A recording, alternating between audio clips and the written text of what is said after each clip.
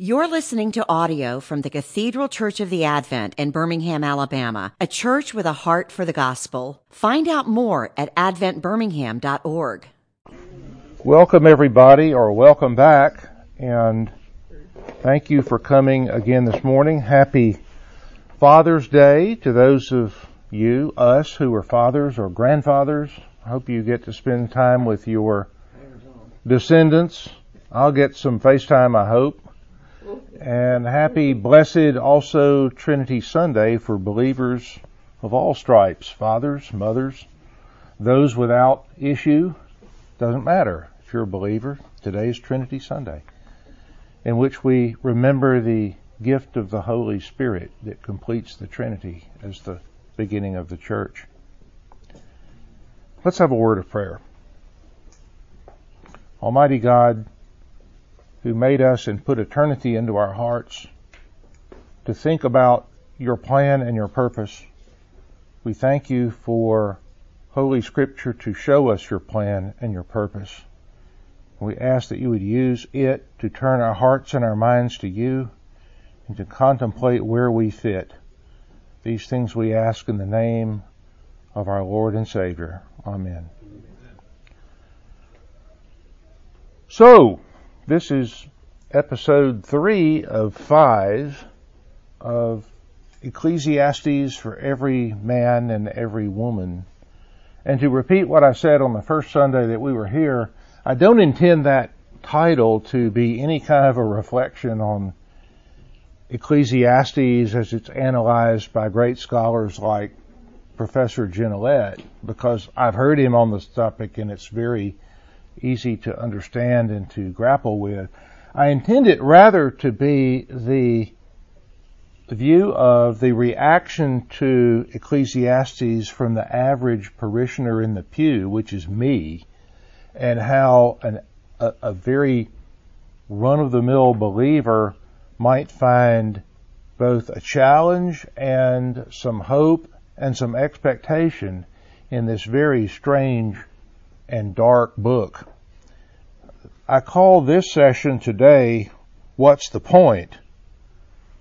And we will talk about the point, but first I'd like to kind of summarize where we've been before now. In our first session, we looked at the first 2 chapters of Ecclesiastes and the topic of vanity, which is a really vivid illustration of the Hebrew word which translates roughly as futility, but also as smoke, which is a pretty good metaphor for futility, or at least the futility of all of our striving and all of our achieving in our lives. It's smoke. It's there and then it's gone. And the terms that the preacher, this writer of this eccentric book, uses, grasping at the wind, and there's nothing new under the sun. It implies a certain weariness with human life.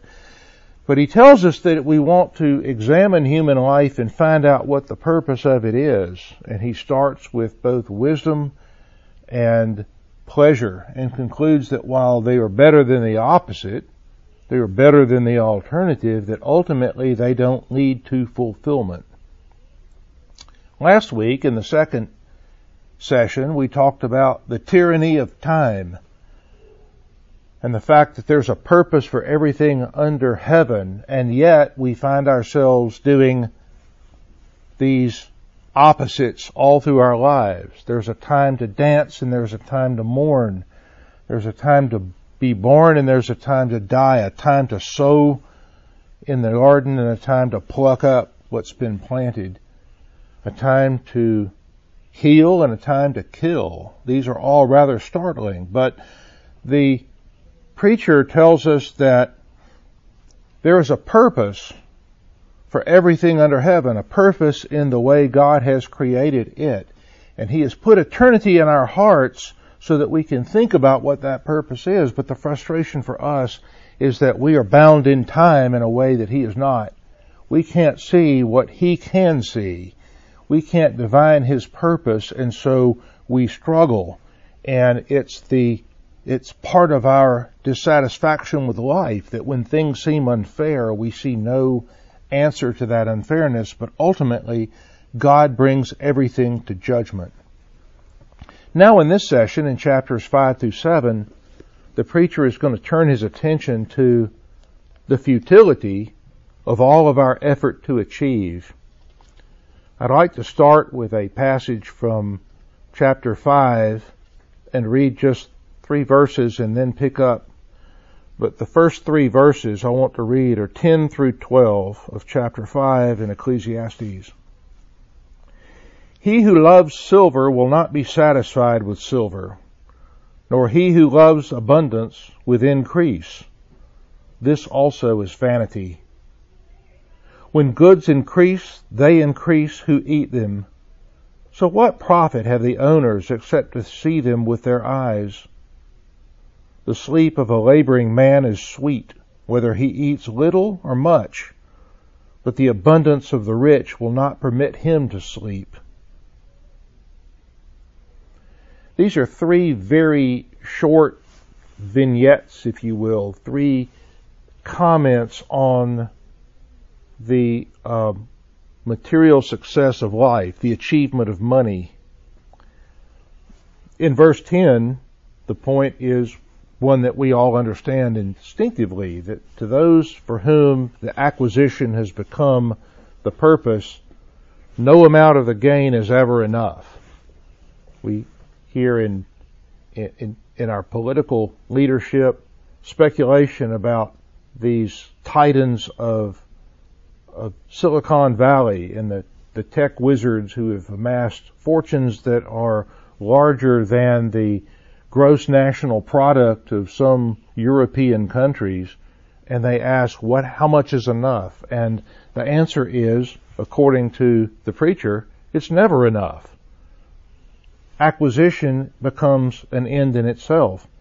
And in verse 11, this is sort of topical also. When goods increase, they increase who eat them.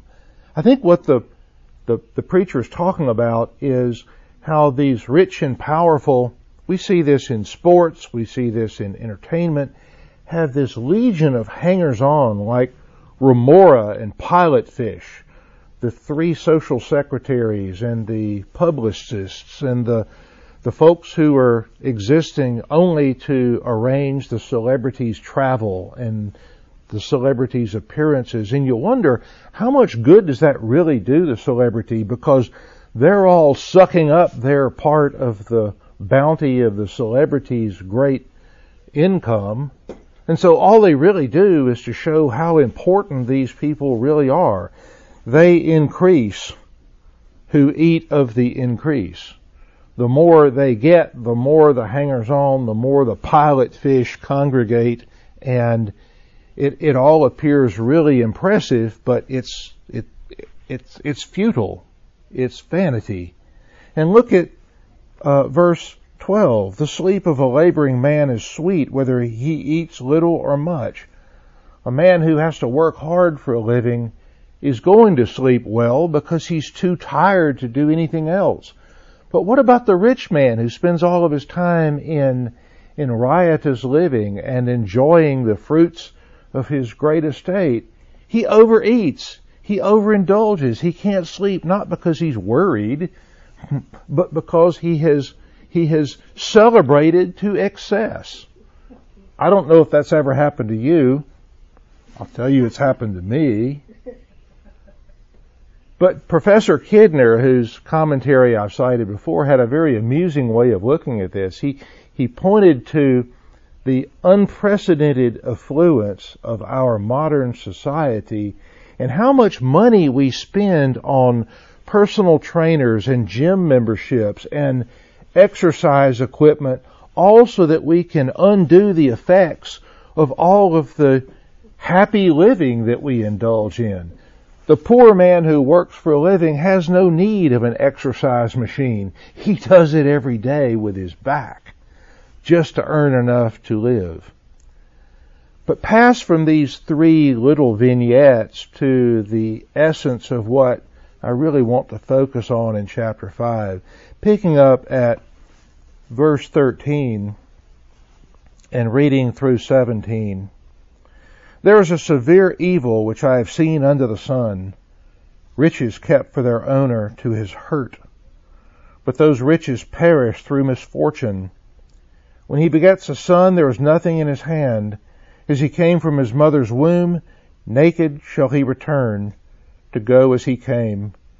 And he shall take nothing from his labor, which he may carry away in his hand. And this also is a severe evil. Just exactly as he came, so shall he go. And what profit has he who has labored for the wind? All his days he also eats in darkness, and he has much sorrow and sickness and anger. This is a dark reflection on the effect of misfortune. It may not be as terrible a misfortune as to leave a family destitute, so that this image of naked poverty is something that we don't really see very much in our society, especially not somebody who's lost a fortune. They're probably going to be all right. But consider the effect of one who labors and who saves and who works and who invests, and suddenly, perhaps through no fault of his own, it all goes up in smoke. Perhaps you've had this experience. Perhaps you had a pretty comfortable nest egg until 2008, and then you saw about a third of it go up in smoke. Perhaps you had a business that was built on a pretty good foundation, but then suddenly the foundation in the business world turned on a dime, and you found yourself like the fellow who holds the patent on the Betamax recorder, or perhaps the founder of the Blockbuster video chain. This great empire is suddenly worthless. Or imagine perhaps you had a client relationship that was very much a source of pride and of prestige, but the client was bought out by a huge conglomerate, not like Freedom Court Reporting, of course, Mickey, but the client was bought out, and suddenly you don't have that relationship anymore. Or perhaps the client contact that you relied on retired, and the replacement suddenly has other priorities. And so something that had been the cornerstone of not only your business and your income, but also some of your prestige is suddenly gone. It may not be as disastrous as being naked and penniless through the rest of your life, but it can seem like pretty much a calamity at the time that it happens. And you may find yourself remembering Shakespeare's Macbeth at the end of the play. Remember, this was misfortune of his own making, through perhaps the agency of his tragic flaw. But Macbeth finds himself at the end of the line. The enemy army is marching on his castle, and he knows that he's about to die, and the report comes that the queen has died. And remember what he says? Out, brief candle. Life is but a walking shadow, a poor player that struts and frets its hour upon the stage, and then is heard no more. Is a tale told by an idiot, full of sound and fury, and signifying nothing. Maybe you felt that way before. It was a powerful moment. Shakespeare had a window into the human condition and the human soul. But consider a less extreme case than complete ruin and the kind of undone misfortune that you may find yourself in. Consider a case in chapter 6. I'll read verses 1 and 2, and then I'll skip down to 7 through 12. There's an evil which I have seen under the sun, and it is common among men. A man to whom God has given riches and wealth and honor, so that he lacks nothing for himself of all that he desires, yet God does not give him power to eat of it, but a foreigner consumes it.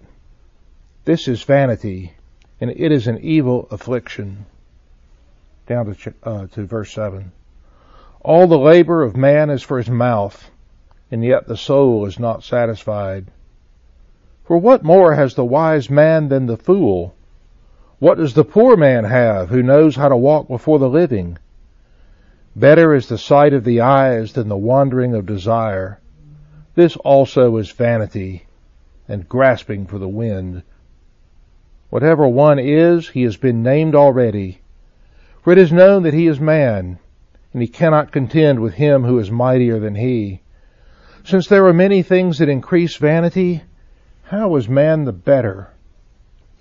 For who knows what is good for man in life, all the days of his vain life which he passes like a shadow? Who can tell a man what will happen after him under the sun? This may seem like the same sort of example that we read in chapter 5, but the preacher is doing something very Jewish here. He's giving us a kind of a parallel example, but with a slight twist. Jesus did it often in his preaching and his teaching, and we see it in the prophets as well. What he's doing is setting up a similar sort of look at life, one who acquires and attains, and this time he's not able to enjoy the fruits of his labor because of some misfortune. There's nothing that happens to his fortune. It doesn't go away. But for some reason or other, he's not able to enjoy it. The preacher doesn't speculate why. There could be a million ways. Suppose the man who's attained the great fortune suddenly gets ill. And so at the time that he was looking to enjoy a comfortable retirement and the ease and the fruit of all of his labor, he spends the rest of his days as an invalid or fighting for his life. Or maybe the retirement that he has looked forward to and worked towards suddenly keeps getting pushed further and further off in the future for reasons having to do with his business or perhaps having to do with his family or his other responsibilities. But whatever it is, he doesn't get to enjoy it. He has the satisfaction of knowing that he will leave it to his heirs, but he has no knowledge of how well his heirs will use it. This is vanity. For him, it's up in smoke, even if it is intact and it goes on to his heirs. Because after all, what happens to it when we're gone?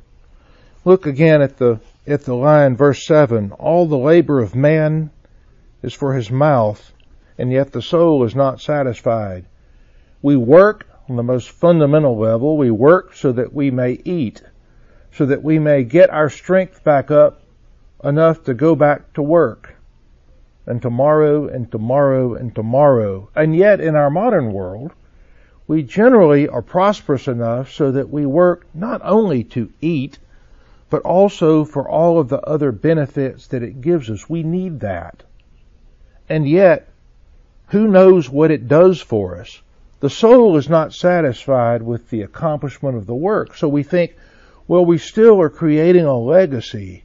We are building a legacy that can be used after we are gone to provide for our families, to provide for our communities, to do good works in the world. And yet, how do we know? I think sometimes about the work of the great foundations that were set up with the enormous fortunes that were created 100 to 150 years ago.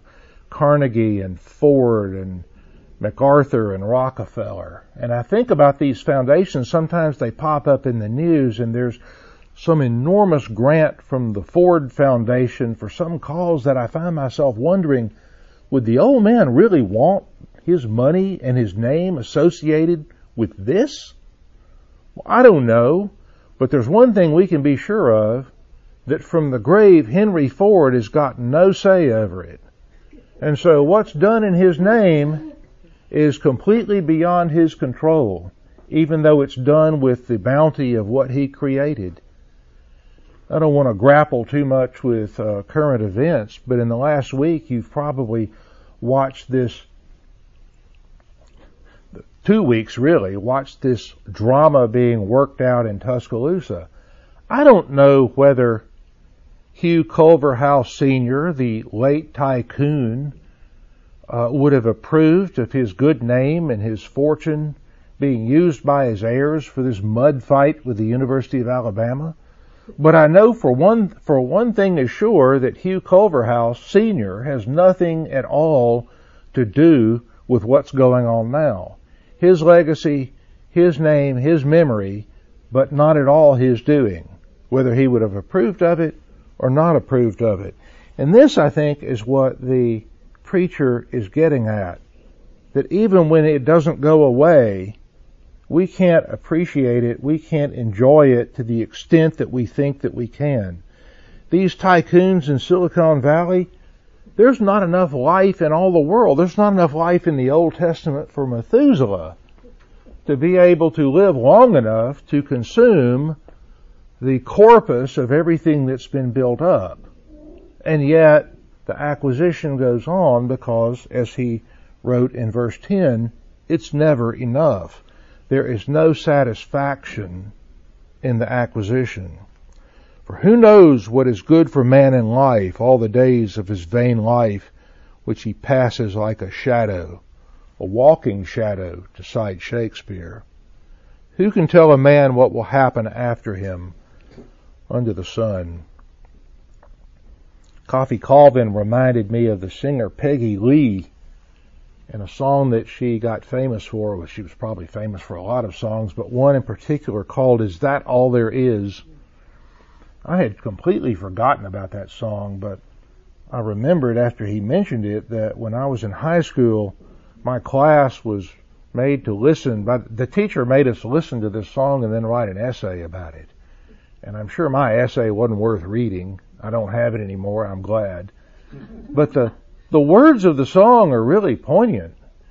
Peggy Lee, sort of like the preacher here, looks at life from both sides, both from fortune and misfortune, from happiness and sadness. And the refrain of the song keeps coming back, is that all there is? Is that all there is? If that's all there is, my friends, then let's keep dancing. Let's break out the booze and have a ball. And yet, though that sounds like she's declaring this great celebration party, there's no question that there's a sense of mourning in the way she's singing this song, that it's almost desperation.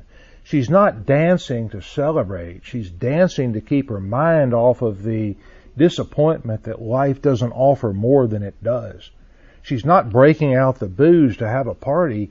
She's breaking it out to dull the ache of disappointment at how unfulfilling life really is.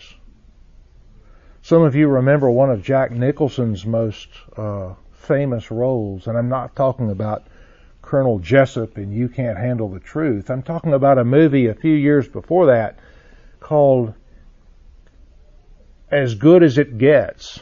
You might remember he was this celebrated novelist. He wrote romance, his character wrote romance novels for women, and he was hugely successful, best-selling author, yet he was miserable. He didn't like women. He didn't like anybody. He was vicious and mean-spirited to his neighbors. He was terribly neurotic. He saw a therapist every day, and eventually it kind of works out. He sort of finds a little bit of happiness among some of his neighbors, but at the height of the movie, he's in his therapist's office, and he looks around and he says, what if this is all there is? What if this is as good as it gets? Well, there's a depressing thought. It's kind of the same thought that Peggy Lee had. But the answer to that question, consider the words of my favorite secular saint, C.S. Lewis. Lewis wrote this in his masterpiece, Mere Christianity. If I find in myself desires which nothing in this world can satisfy, the only logical explanation is that I was made for another world. That's the answer. Jack Nicholson, this is not as good as it gets. Peggy Lee, there is more than just this. And I believe that that's also the message that the preacher, Kohelet, is laying out for us here. He said, God has put eternity in our minds, in our hearts. He has created us in a way that we seek for what we cannot know. I don't think he would have put it there if he intended us to be like barnyard animals, or like my golden retriever that I cited last week, who lives totally in the moment and even right now is probably stretched out on the hearth enjoying the cool and taking a nap until this afternoon when we get back and he's happy again. I think God put it there for a reason. We just can't see it. And this is what the preacher is getting to. The cause of our unhappiness, the cause of our unfulfillment is we cannot see the purpose for what we are doing. We find ourselves suddenly stepping back from all of our striving and wondering, why? What's the point? We'll consider some really good advice, the value of practical wisdom that we get from Ecclesiastes chapter 7. I'm going to read part of it. It's a long chapter and we can't grapple with everything in it, but I'm going to read verses 4 through 6 and then skip down to read 13 and 14. You're welcome to follow along. The heart of the wise is in the house of mourning, but the heart of fools is in the house of mirth. It is better to hear the rebuke of the wise than for a man to hear the song of fools. For like the crackling of thorns under a pot, so is the laughter of the fool. This also is vanity. Consider the work of God. For who can make straight what he has made crooked? In the day of prosperity, be joyful. But in the day of adversity, consider, surely God has appointed the one as well as the other, so that man can find out nothing that will come after him. Well, this sounds dark, but it's really good advice. Looking back at verse 14, what we could really take from that is that God has ordained that both adversity and prosperity will be lived out alongside one another in human life. This is not to say that God wants us to be miserable, or that he wants us to suffer, or that he gives us adversity out of some sort of glee. No, this is the natural consequences of the world that he's created. We live in this world with free will, with our own agency. And being humans, being fallen humans, our agency is messy. And so, we strive, and we wish, and we hope, and we try to do good, but we don't always do good. We try to do well, but often we come to grief. We experience adversity as well as prosperity. He's ordained that we would be made in his image, and being made in his image, we have that ability to think morally and to act morally, but also having the agency to do the opposite. And so the result, not surprisingly, is the mess that we find ourselves in. But consider these wise words of the preacher. He compares wisdom with mourning. He compares foolishness with mirth. It's not the other way around. The gospel message is exactly what he's saying here. It's better to hear the rebuke of the wise than for a man to hear the song of fools. Isn't that true? Wouldn't you rather, when you really think about it, hear the naked truth than some idle flattery from some fool? And listen to the beautiful image that he gives us. Beautiful. I mean, I think it's really ironic. The crackling of thorns under a pot is like the laughter of a fool. thorn branches, or they're narrow. They burn hot and they burn fast and they burn loud, but they don't generate a lot of heat. They're not useful for anything to do with the pot. The crackling of the thorns is like the laughter of the fool. It's not useful for anything. It's mirth, but that's all it is. Wouldn't we rather hear the truth? Wouldn't we rather have the self-knowledge, the knowledge of where we fit, than to be idly flattered? Consider the work of God. Verse 13. For who can make straight what he has made crooked? He's made the universe, the creation, as it is. We can dispute with him, like Job did, about why we wind up where we do. But ultimately, God's answer to that is, I made it the way I made it.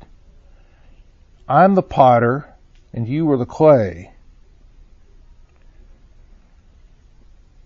I once read about a televangelist, or maybe it was not a televangelist, but some gospel preacher who was popular in culture, who supposedly was telling his flock that the purpose of the gospel was for us to feel good about ourselves.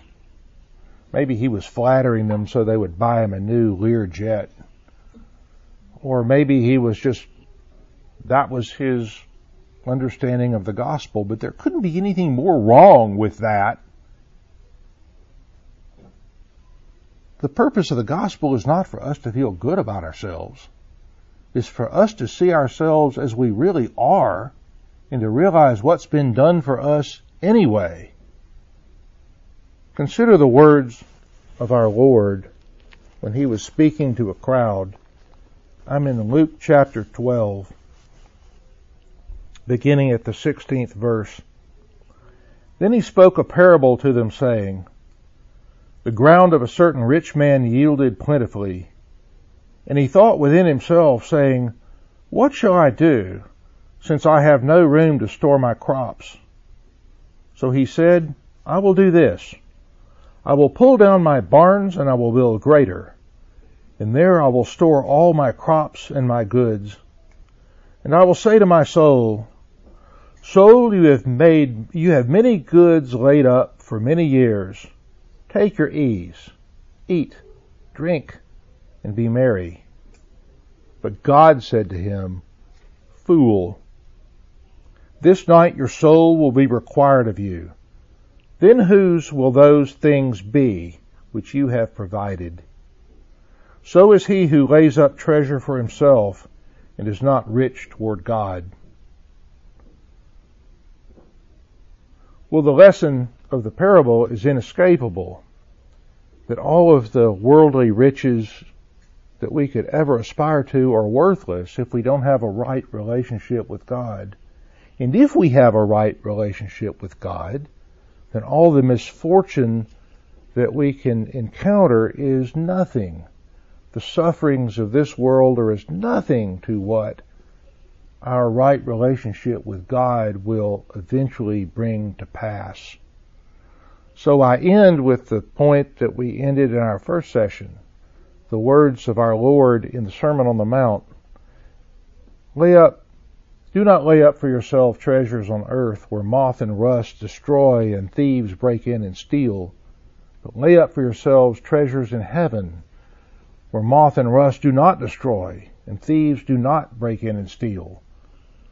For where your treasure is, there your heart will be also. This is the word of our Lord. This is the lesson of the preacher.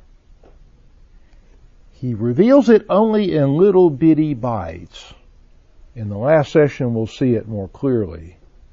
Next week, we'll consider the subject, dust to dust. Thank you all for coming, and I look forward to seeing you. Thank you. Amen. You've been listening to audio from the Cathedral Church of the Advent. If you live in Birmingham or find yourself visiting, we hope you'll join us for one of our Sunday services. Find out more at adventbirmingham.org.